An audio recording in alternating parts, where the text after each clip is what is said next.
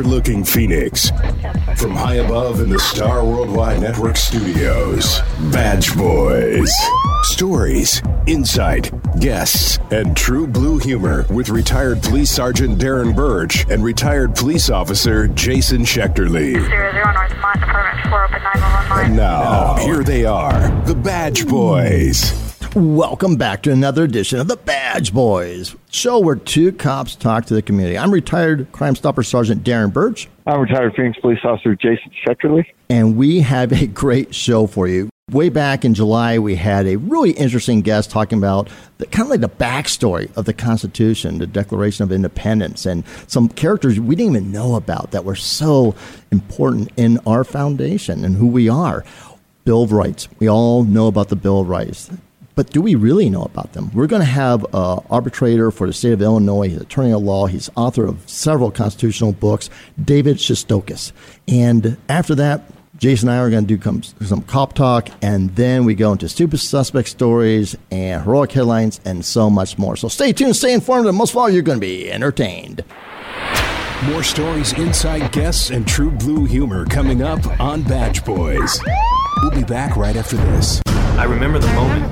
I'll never forget that moment. As long as I live. As long as I live. Several of us were working to rescue a family. The house collapsed on top of the cellar door and trapped them. We had to use Humvees and heavy machinery to move massive trees and debris. We got them out. We helped a lot of people out. It felt good to know I could really make a difference. Because I'm a citizen soldier in the National Guard. Be there the moment your community needs you. Learn more at NationalGuard.com. Sponsored by the Arizona National Guard. Aired by the Arizona Broadcasters Association and this station. Move over, AZ. Arizona's move over law requires you to move over or slow down when you drive past any vehicle pulled over with flashing lights. Remember, every vehicle, every time. Move over, AZ. Sponsored by ADA in partnership with the Arizona Broadcasters Association and this station. You're listening to Badge Boys with retired Police Sergeant Darren Birch and retired Police Officer Jason Schechterly. Now, back to the Badge Boys. I'm really excited to talk to our next guest. He is a scholar, has to do with constitutional law. He is an arbitrator for the state of Illinois, again, attorney at law, but don't hold that against him because he's a good guy. He is, and David Shistokis, thank you so much for joining us again. We had such a delightful time talking to you about the Independence Day, Declaration of Independence, and talking about our forefathers and some of the funny backstories. And during that time, somebody was talking to me about the Bill of Rights because it kind of goes hand in hand. And I hate to say it, I did not know the foundation or the formation or ratification, if you will, of the Bill of Rights. Now, I can probably tell you 8 of them from my days in college, but not how it started, not the backstory, if you will. And 4 or 5 of them are based on police work. We always say, he's going to plead the fifth. We even say it as part of our vernacular. How about you, Jason? Do you feel the same way? I mean, we know about the Bill of Rights, but do we really? Yeah, and unlike you, I did not go to college, so I probably wouldn't get all the way up to 8 of them. I'm excited to hear some of the backstory on this. I was bragging, and that's not a good thing to brag about when you only know 8 of the Bill of Rights. So without further ado, David, welcome and educate us, my friend. How did the Bill of Rights get started, and why isn't there a holiday the 15th of December? Yeah, that's a very, very good. That's a good question to start with. But we'll back up to one other thing. You apologize about my being an attorney. Part of a good chunk of my career, I actually was spent as a Cook County, Illinois prosecutor. So I've been on your team, guys. Oh, you're always on our team, my friend. Love it. Love it. Yeah. So, but in terms of you saying that 8 of them, I'm not going to ask you to answer this because it would probably be embarrassing because only one of the Bill of Rights is made of course, the first 10 amendments of the Constitution. The First Amendment itself actually has 5 rights within it, and only 1 in 1,000 Americans can actually name all 5 rights in the First Amendment, let alone 8 of the other 10. Wow, yeah, I have freedom of speech. That's all I got for you. I'm going to get schooled today, aren't I? Yes, you are, Robin. So interesting. Well, the first right in the First Amendment is the freedom of religion. Then you've got freedom of speech. Then you've got freedom of press, and then of course there's freedom of assembly. But here's an interesting story that I start many of my talks out with. that in fact we often, you may hear the phrase from time to time that if you don't exercise or protect a right, it will go away. And the reason nobody knows the fifth right in the First Amendment is because, in fact, we've lost it. And because it hasn't been exercised.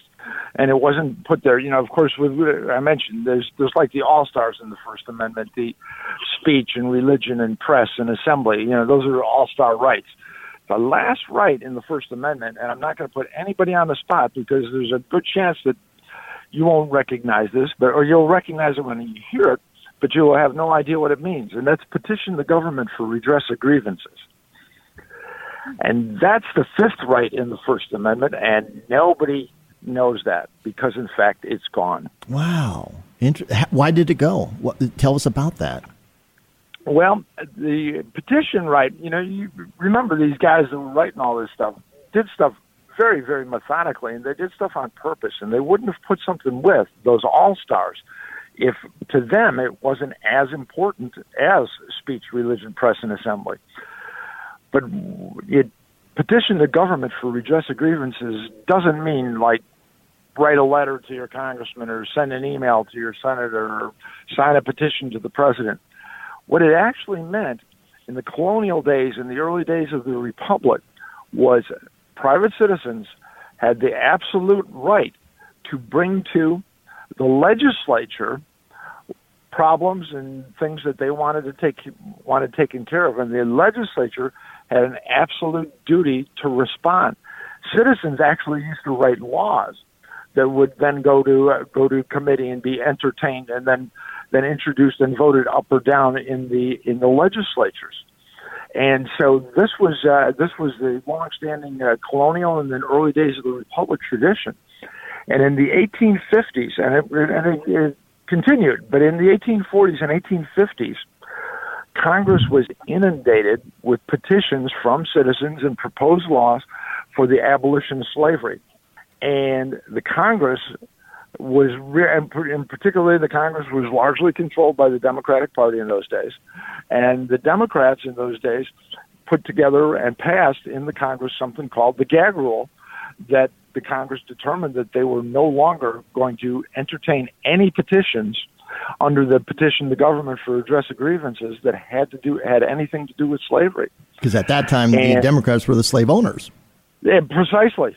They represented the slave owners, and it was extraordinarily embarrassing that they were getting inundated with petitions under the fifth provision of the First Amendment to entertain bills and laws for the abolition of slavery or the limitations of slavery. There was all kinds of petitions in that regard.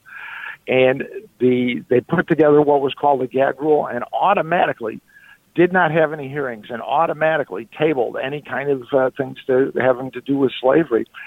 And then, of course, that devolved into the Civil War. And subsequent to the Civil War, apparently Congress got comfortable with not entertaining any petitions anymore at all. And the fifth right of the First Amendment, nobody knows it exists because it's actually gone. You know, can you imagine what would happen today if you walked into the United States House of Representatives and dropped the bill in the hopper and say, I want an up or down vote on this from the U.S. House of Representatives. That's actually what the fifth right of the First Amendment requires. But they don't do it. They won't entertain it. They won't even let you get close to the hopper, right? You know, that's interesting because there's a lot of people that talk about the Second Amendment. And can I segue, if we will, to the Second Amendment, sure. The right to keep and bear arms? There's a lot of folks that have strong views one way or the other. There's those that feel that it's outdated, that when you talk about militias, when you talk about these sort of things, that the Second Amendment needs to be looked at. Does the fact that we have part of the First Amendment that's no longer applicable give credence to that argument that they can even talk about the Second Amendment? What's your stance on that? Well, it certainly doesn't give any credence to it. You know, one of these days, if I'm retired and have nothing else to do, I might go to Washington and drop a bill in the hopper and have them ignored and sue the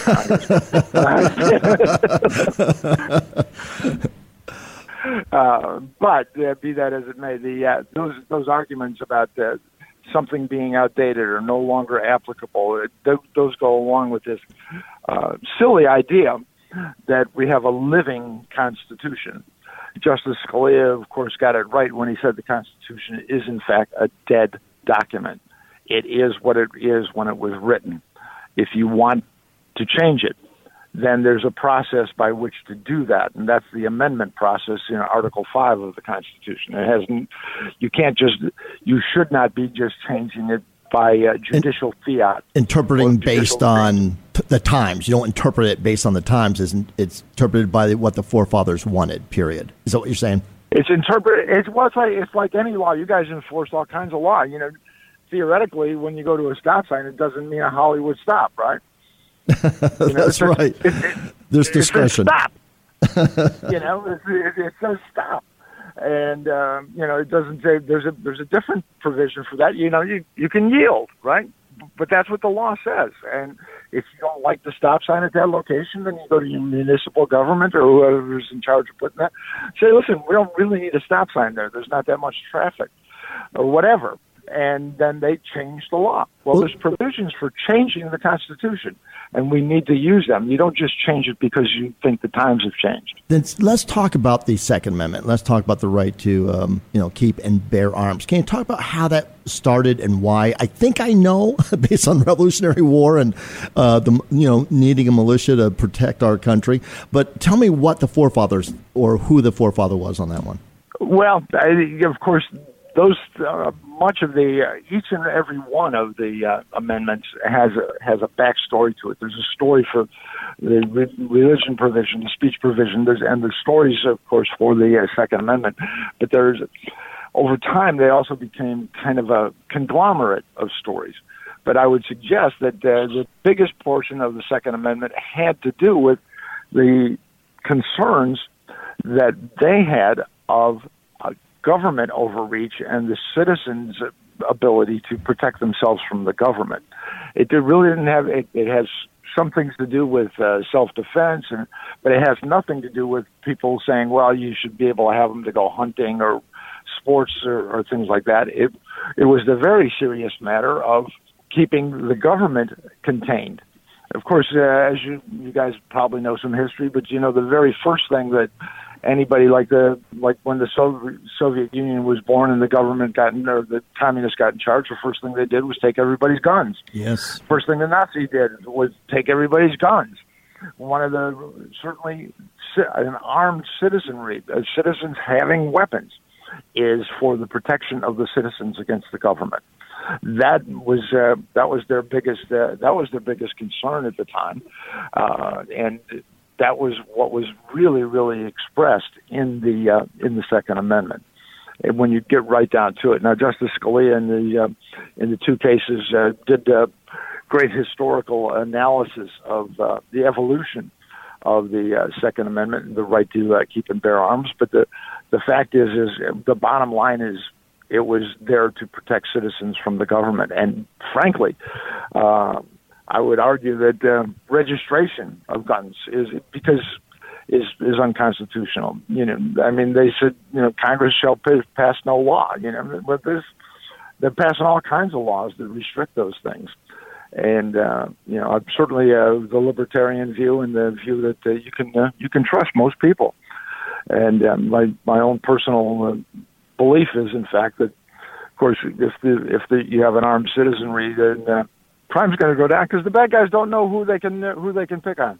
So but the backstory there is a little more cloudy if you want to take it back to Lexington and Concord, and the fact that what really started the revolution was, in fact, British soldiers on their way to an armory to confiscate guns and ammo from the folks in Massachusetts that they had stored separately. And that was the very first physical skirmish, is that the British were going to try and collect the guns and arms and ammunition that belonged to the colonists. And so that's really the very first thing that's where the very first shots were fired. That's Conquered, where the very first absolutely. Blood and spent, and so that was a strong point. But if we go back to of course, the Constitution itself was proposed without Bill of Rights, and there were a lot of folks that were in opposition to the Constitution, just because it did not have built into it a Bill of Rights. George Mason from Virginia was among the more critical, outspoken folks. Patrick Henry, "Give me liberty or give me death," was also among the more outspoken critics of the Constitution. And the folks that were in favor of it made a promise. James Madison, primary among them. And they made a promise during the ratification process of the Constitution. The Constitution was sent out for ratification in 1787. And by early 1789, it was ratified. Actually, the ninth state was in 1788.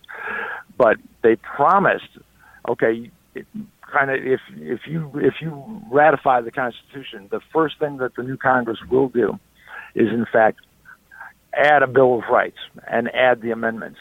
And unlike a whole lot of people that make promises today that are politicians, the very first Congress, on the very first day, James Madison was elected to the first Congress, formed the committee, and then they proposed the Bill of Rights in response to. There's an article on my website called "Promises Made, Promises Kept," and that shows that one of the most honorable things these guys did is they said, if you pass the Constitution, we'll adopt the Constitution, we'll add the Bill of Rights. How many times have you heard that from our political folks in the last 200 years?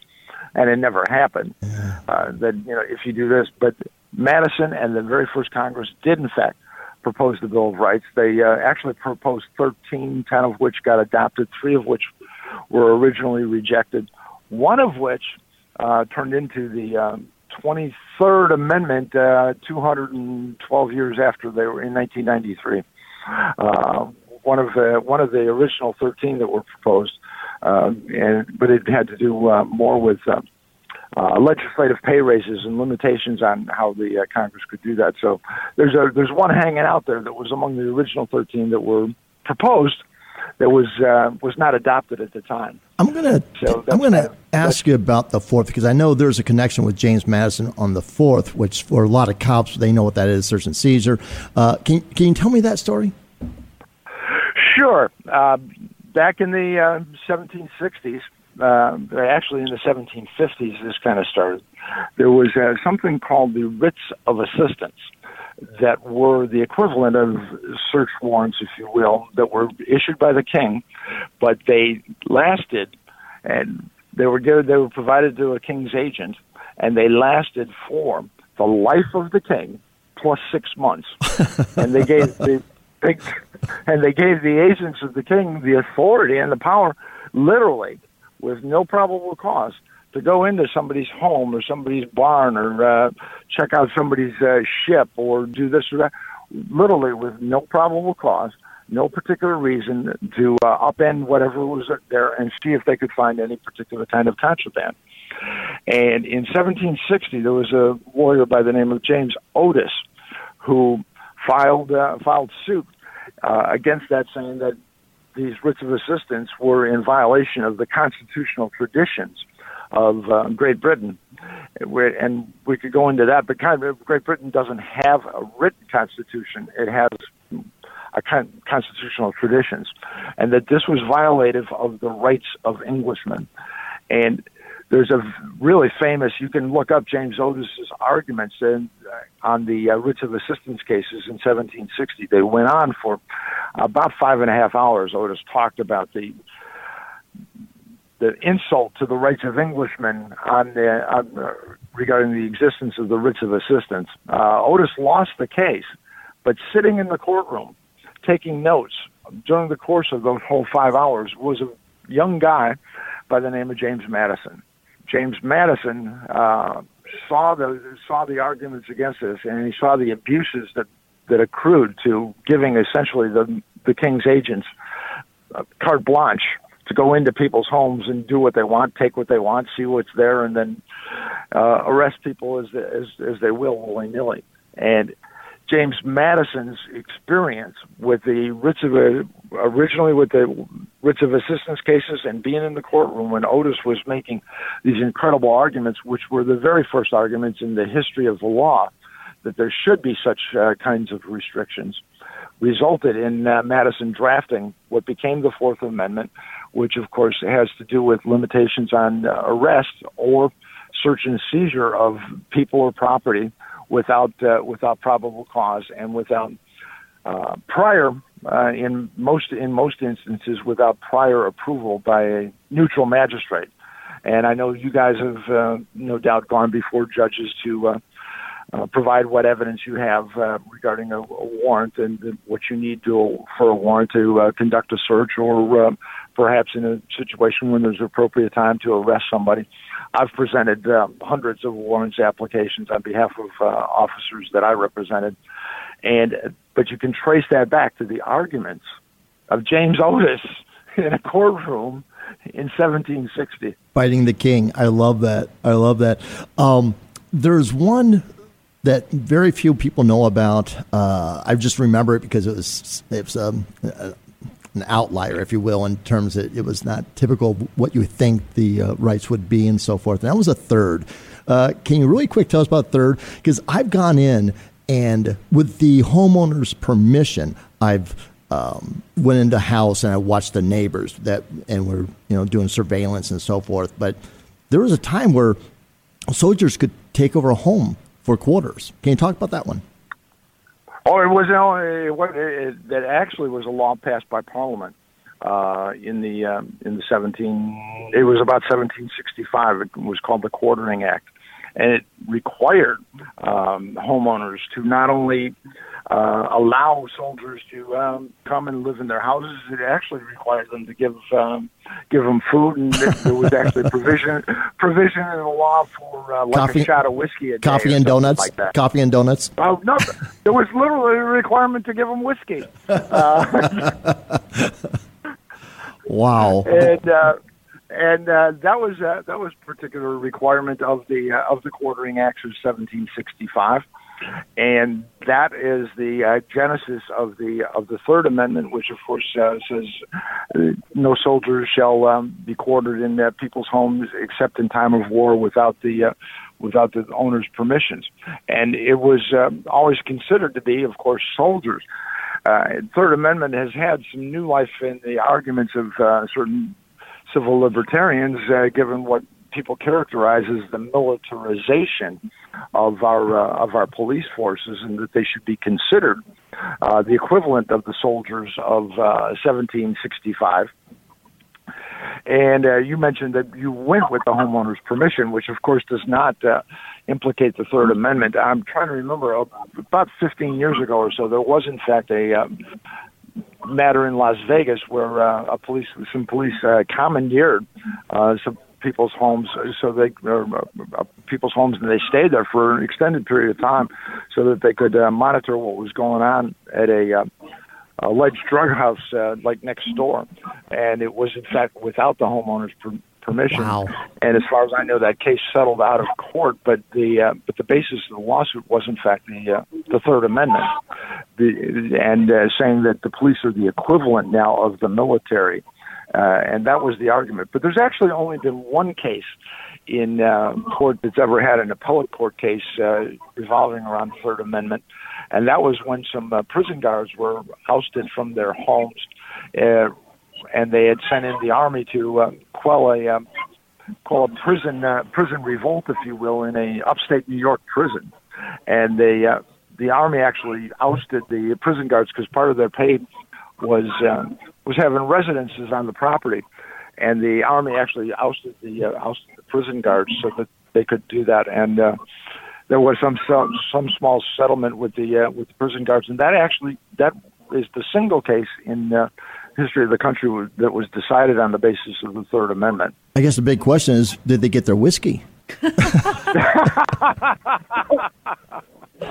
It's funny because in England they had Robert Peel, and that's why they're called Bobbies, and Scotland Yard had to do with his home or the courtyard I know more about English, the creation of law enforcement, if you will, than I do the Bill of Rights. If you had to give a single person credit for kind of like the 4th, 5th, 6th, and 7th, which really is about police work, who would that be? Would that be James Madison? Well, James Madison ultimately made the promise, but of course, and he was the mover and shaker in keeping the promise. But I would suggest to you that just about every provision that you can find in the Bill of Rights, including the provisions related to the 4th, 5th, and 6th, would be found in the grievances against the king from the Declaration of Independence. Thomas Jefferson wrote out 27 different things that they were complaining about regarding the king. And those grievances included searching their homes and having trials in faraway places and not having jury trials. There's a laundry list of about 27 things that they argue is reason why we should have our independence. And James Madison lifted a whole bunch of that list and converted it into the Bill of Rights. Then I think if you want to go back to somebody, I might go back to Jefferson. I love it. I love going back to him. Well, that wraps it up for our guests regarding the Bill of Rights. David, I can't thank you enough, and we are going to be right back with Cop Talk. More stories, inside guests, and true blue humor coming up on Badge Boys. We'll be back right after this. Move over, AZ. Arizona's move over law requires you to move over or slow down when you drive past any vehicle pulled over with flashing lights. Remember, every vehicle, every time. Move over, AZ. Sponsored by ADA in partnership with the Arizona Broadcasters Association and this station. I'll never forget that moment. As long as I live. My first call-up ever as a member of the National Guard. When we got to the armory, they briefed us on the wildfires. They were getting dangerously close to homes. Helicopters were going out to drop water on the fires. Guys in the unit were preparing for firefighting with local fire crews. At that moment, I got my first taste of just how important the Guard is to my community. See how the Guard can be an important part of your life at NationalGuard.com. Sponsored by the Arizona National Guard. Aired by the Arizona Broadcasters Association and this station. You're listening to Badge Boys with retired Police Sergeant Darren Birch and retired Police Officer Jason Schechterly. Now, back to the Badge Boys. Welcome back to Badge Boys, everybody. Darren, that was a great segment. I got to tell you, I mean, I didn't say much in that first segment. I was just so fascinated and was sitting here like, hey, I'm learning a lot, and that doesn't happen very often. So that was pretty cool. And another reason I didn't chime in too much, I am on the phone with you guys today, and I definitely miss being in studio with you, but I'm calling from beautiful Orlando. I am at the happiest place on earth. Well, I'm not actually at Disney World, but I'm very close, right down the street. Wait a minute. I thought the studio was your happiest place on Wednesday. I think you meant second favorite place. Well, okay. I know, but the Star Worldwide Networks is not commonly referred to as the happiest place on earth. Disney World It is when I'm here. Come on now. We'll have to get Dave to work on his marketing plan, but I am definitely in a great place. It's in the low 50s here, and I love Orlando. It's a great place. I flew here yesterday to speak to the National Association of Government Employees, and it's pretty cool. I mean, there's a lot of cops, a lot of firefighters, a lot of municipal workers, public works, transportation. I met a cop from Boise, Idaho. There's a bunch of guys from Massachusetts. It's kind of all spread out. It was a lot of fun, a great group to talk to and share my story and my perspectives on life with. You had some great reactions. So I had a lot of fun. And Darren, I wanted to bring up something. We could talk about this, I guess, because I'm a little detached today, so it's easier to talk about. But I travel all over the country. It's just an incredible thing, and it's always positive for me. Everything that I'm doing, every place I'm going, love the places I see and the people I meet. But the recurring negative theme that keeps popping up every time I travel is how differently I view the drivers in other parts of the country in a good way. And it reinforces that where I live in Phoenix, things are getting kind of out of control. And that's probably a strong opinion that a lot of people disagree with, but we have a ridiculous amount of car accidents, fatalities. I think we lead the nation in red light running fatalities. You drive anywhere in Phoenix, and when I say Phoenix, I'm talking also Scottsdale, Tempe, Greater Phoenix Gilbert, area. Chandler. So, yeah, I'm talking about the valley because it's all attached, and the freeways all run. You can look at a tweet just a few weeks ago from Frank Milstead, the director of DPS. I think in 2019, there's been over 300 deaths on Arizona highways. 300 people, and you got to imagine that almost every one of them is preventable. It's the most dangerous thing we do every day is get into a car, and the way people in Phoenix, to me at least, all I see is aggression, disrespect. You don't use your blinker. You just weaving in and out of lanes. They treat 40 miles an hour to them is like just a bad suggestion. And, it's a lot of people, if you're not a cop, you don't maybe not know what a criminal speed is, but 20 over, you can go to jail. And I'll be in a 40 mile an hour zone doing, watching people blow by me doing 65 and 75. And it's sad. It's astonishing. And I just wanted to get your thoughts on, again, I'm probably being very judgmental of my hometown, and I apologize if I'm pissing anybody off, but the drivers in Phoenix, I don't see it anywhere else in this country. It is absolutely, to me, the worst place. It's funny.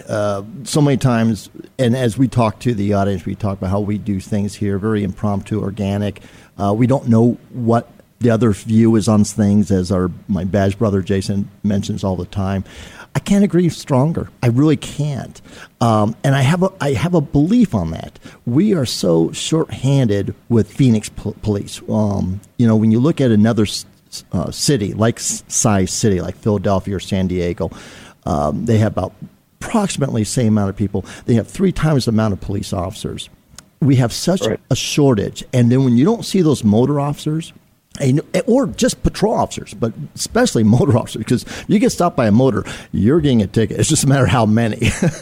With a patrol officer, we do discretion a lot, but with a motor, God, you're going to get a ticket. When's the last time you've seen a motor? I mean, when's the last time you've seen a motor other than on some type of parade or some type of event or some type of security detail? When's the last time you just saw a motor take an accident? I think I think that's part of the issue. I really do. It's a huge part of the issue. I drove my son to Vegas a couple weeks ago for a baseball tournament, and I noticed from the time I left my house in Phoenix until I crossed the Nevada line, I saw one cop the entire trip. One. Thank you. And that's part of the reason why it is so incredibly dangerous. So with that being said, tell me your thoughts on, the greater Phoenix area has gone back and forth the last decade or so on photo radars, and there could be an argument made for it's just a money grab and a big brother watching. If real police can't be out there to catch you, then it's like a tree falling in the forest. Does it make any noise? But then there also be an argument. The whole purpose of speed enforcement of traffic laws, is to change driving behavior. Well, if you have no reason to be deterred from driving recklessly, speeding, weaving in and out of traffic, then you're going to continue to do it. So there's a big part of me now, and I probably didn't feel this way in my 30s, but as I approach 50 and I'm getting old and crotchety, I'm like, you know what? Let's put a photo radar camera like every quarter mile, because I just want to give a big FU to all the people out there who think that they can endanger the rest of our safety and disrespect our time by driving like assholes. It's funny because this is a perfect point where we will differ a little bit, but not in the principle. You're absolutely right, in my opinion, as it relates to enforcement. Enforcement action is to keep our streets safe. There's times where, as a patrol officer, I wrote very few tickets. I'll be honest with you. I wasn't a ticket guy because it'd be hypocritical, because I do go over the speed limit. But like you said, there's that 9 mile per hour over where, we give a discretion. And then there's people that now look at it as it's not even a suggestion. It's a hindrance of, I want to go fast. Right. But the problem I have with the photos, at the intersections, is most of that money that is cost to put those things up goes to a private business. It's not the city that runs it. It's not the city that controls it. It's a private business. The cities pay out to these companies. Then the money that is made from the enforcement goes to the cities to reimburse the cost of it.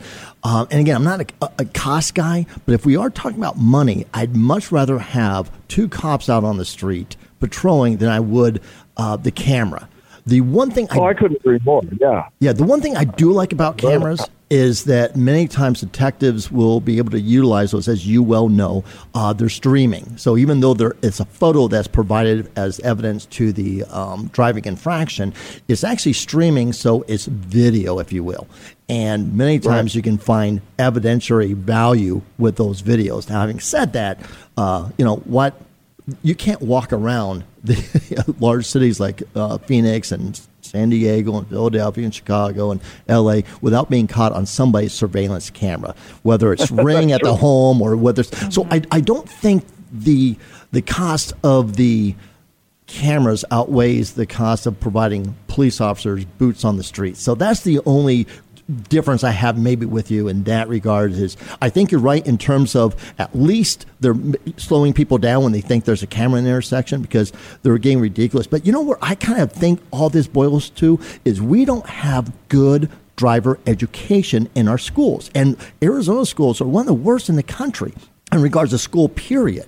And so I wonder if other states and again, I've traveled like you, not as much as you, but when I'm on my book tours, I've been traveling, and I go to California. You can't turn a corner without seeing a cop. If you're in San Bernardino, you see the Riverside Police, you see the San Bernardino County Police, and you see the state police. You see everybody. And I'm not even exaggerating. I could not believe how many cops you see when you drive into California, and other places as well. And I think that people drive better in those other places because there's police presence. They drive better because they're more educated. When I learned how to drive, it's all about driving as a community. You did certain things as a community minded. Like, for example, this is my pet peeve. When you go into a green light, you go in and you want to turn left, you go a little bit into the intersection to allow somebody behind you to be able to make that light cycle as well. Now people just stay way behind. Once it turns yellow, then they rush in the intersection, and they're actually creating more of a danger because there's people that are green running where they wait for that. They see that light turning green and then they run it, and now they're hitting that person who's just now going into an intersection on the yellow. So I think it's more dangerous. I think we need better education. What's your thought? Oh, I agree with that. I mean, I sent my kids to one of the top driving schools just because it was a bunch of retired cops, and good for I knew you. They were going to get. Not only did they get the education as far as on the road, but these guys would also show the pictures of, here's what happens when you text and drive. Here's what happens when you drive too fast. And when you get shown some very graphic pictures of what can happen to your body, I think it helps the teenagers. As far as schools, I mean, I went to high school in the 80s, and I don't remember even having driver's ed in my high school back then, so I'm sure it's only gotten less. But in some ways, too, it's sad that we sit here and talk about, I couldn't agree more about, I wish we had the money, and boots on the ground, more cops is awesome. But we're talking about a deterrent, and you mentioned your pet peeve. The thing that drives me crazy and causes me to understand why road rage exists is right here. Everybody on the road has somewhere to go. They have people that they love and who love them. And for a chosen few to disregard that and disrespect other people's time and safety, it truly, I can't even wrap my head around it sometimes. It pisses me off so bad. It doesn't make sense to me.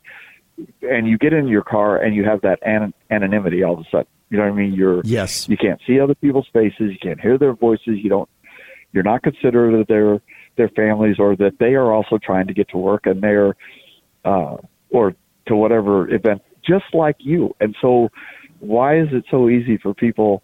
Now, if you're on the freeway and everybody's doing 80, then fine, go 80. What I'm talking about are things like down Camelback Road when everybody's doing 45 or 47, which is still speeding, and then you have one or two people that are doing 60 and weaving in and out of traffic.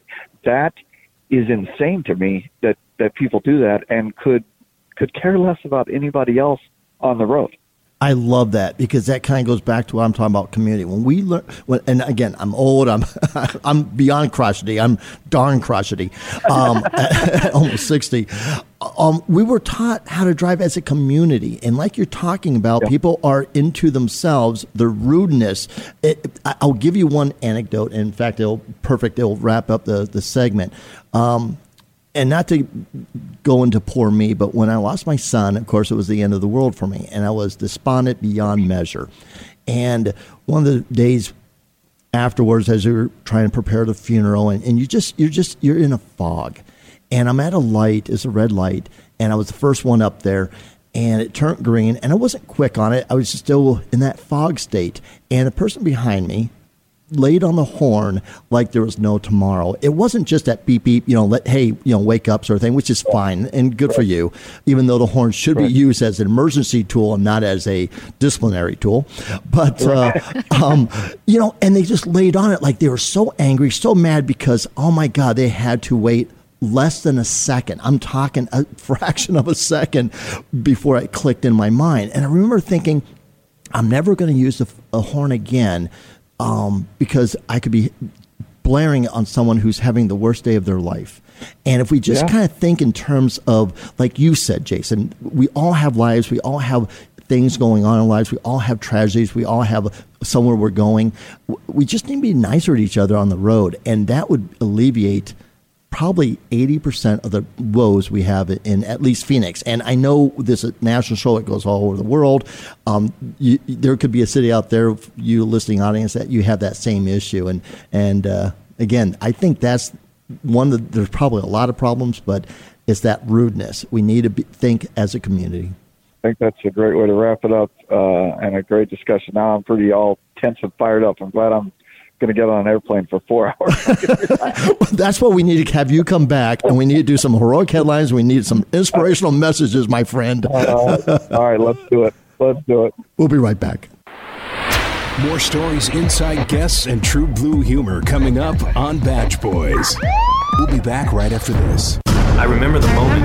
I'll never forget that moment. As long as I live. As long as I live. Several of us were working to rescue a family. The house collapsed on top of the cellar door and trapped them. We had to use Humvees and heavy machinery to move massive trees and debris. We got them out. We helped a lot of people out. It felt good to know I could really make a difference. Because I'm a citizen soldier in the National Guard. Be there the moment your community needs you. Learn more at NationalGuard.com. Sponsored by the Arizona National Guard. Aired by the Arizona Broadcasters Association and this station. Move over, AZ. Arizona's move over law requires you to move over or slow down when you drive past any vehicle pulled over with flashing lights. Remember, every vehicle, every time. Move over, AZ. Sponsored by ADA in partnership with the Arizona Broadcasters Association and this station. You're listening to Badge Boys with retired Police Sergeant Darren Birch and retired police officer Jason Schechterly. Now, back to the Badge Boys. You know, I had a lot of fun doing that because that was just me and Jason talking about our pet peeves with driving. But I got a feeling I got you ratcheted up there, buddy, because you started talking about road rage and your blood pressure is probably steaming, thinking about you having to come back to Phoenix to drive. So I think we need a heroic headline to put us in a good place. Well, my heroic headline for this week, once again, it's always the small things. It's the random acts of kindness. And I love when something is outside of your job description. And last night when I landed in Orlando, I got to my hotel and was in the frenzy of getting unpacked and getting to my dinner appointment and all the stuff that I was wrapped up in before my speech this morning. And I turned on the TV, and it was one of the local news channels, and they were featuring a story on 3 Albany police officers who took it upon themselves to shovel the driveway of a 92-year-old woman's home. Aww. And I sat there, I kind of stopped what I was doing. I watched the TV, and I just let out a big exhale, like, you know what, you guys are winning at life, and way to do something outside of the norm and represent all of us. And those guys, I wish I knew them all by name. They are definitely my heroes, and I hope that all cops out there will focus on just trying to do something outside of your job description and better our community. I love it. I love it. Yeah. Well, let's now bring me back down. Oh, come on. Bring on your rage. And there's nothing better to bring on a rage than when I talk about lawyers. Even though we loved our last guest, David, talking about the Bill of Rights, I do have a stupid suspect story that involves a lawyer. The headline is high-profile criminal lawyer drops a bag of cocaine outside the court. Yeah, it really happened. Now, this happened in Australia. We had to go in another country. But Corey Cullen, 29 years old, is one of those fancy criminal lawyers, defends anyone for anything for the right buck. So it couldn't happen to a better guy. He dropped what they call a clip seal, just a baggie, containing 1.4 grams of cocaine. And that's a party. That's a party. While leaving court in Brisbane, Australia. So as he's leaving court defending some, shithead, excuse my language, he drops a bag of cocaine. The judge, they all see it. It was hilarious.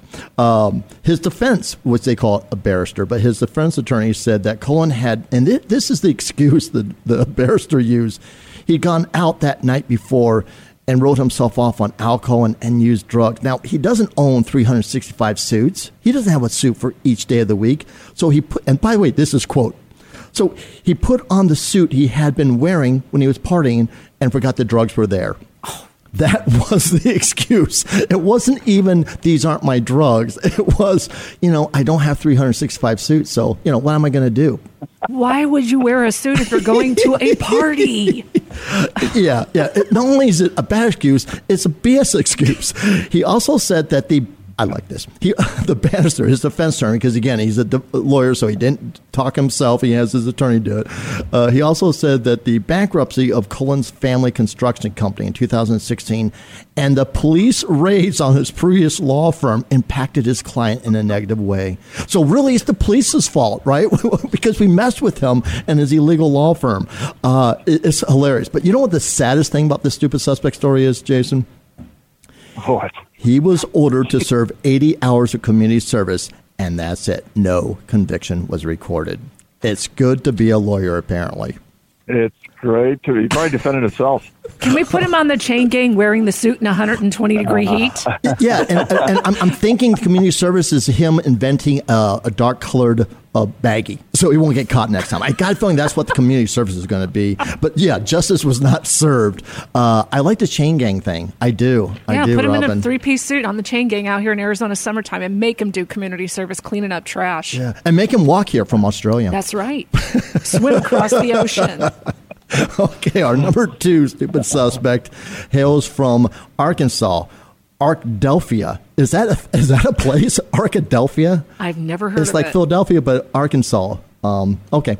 2 Henderson State University professors, almost as bad as lawyers, right? Real close. 2 Henderson State University professors were arrested on meth and drug lab charges. We're talking Breaking Bad Part 2.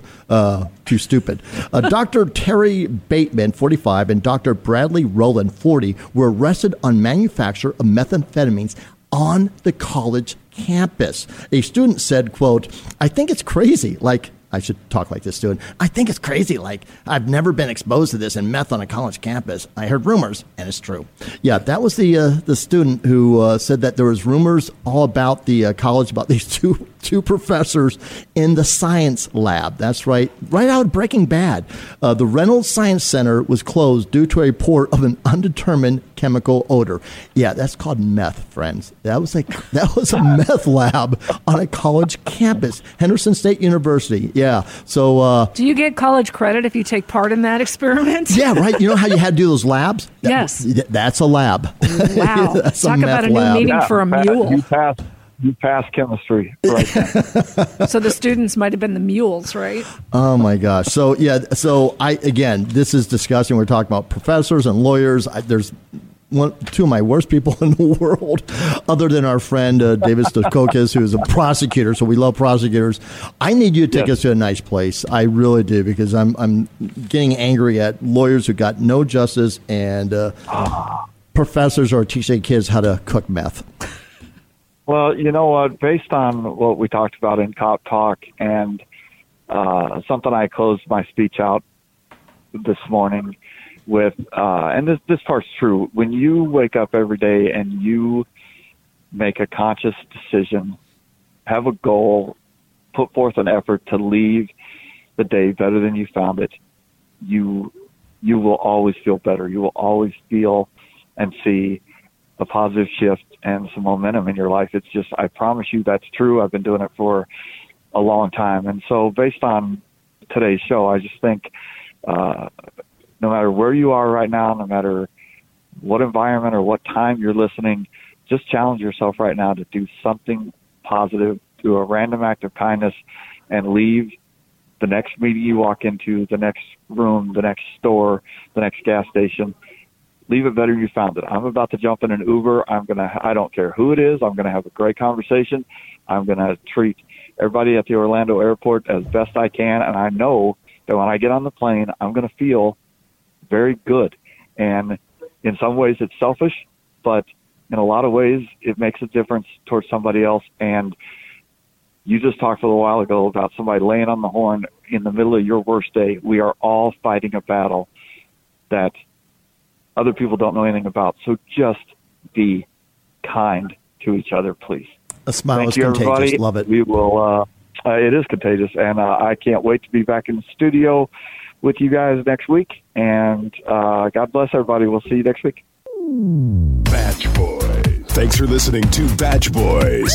Stories, insights, guests, and true blue humor with retired Police Sergeant Darren Birch and retired Police Officer Jason Schechterly. Badge Boys, heard weekly and worldwide on Star Worldwide Networks and all mobile devices. Badge Boys.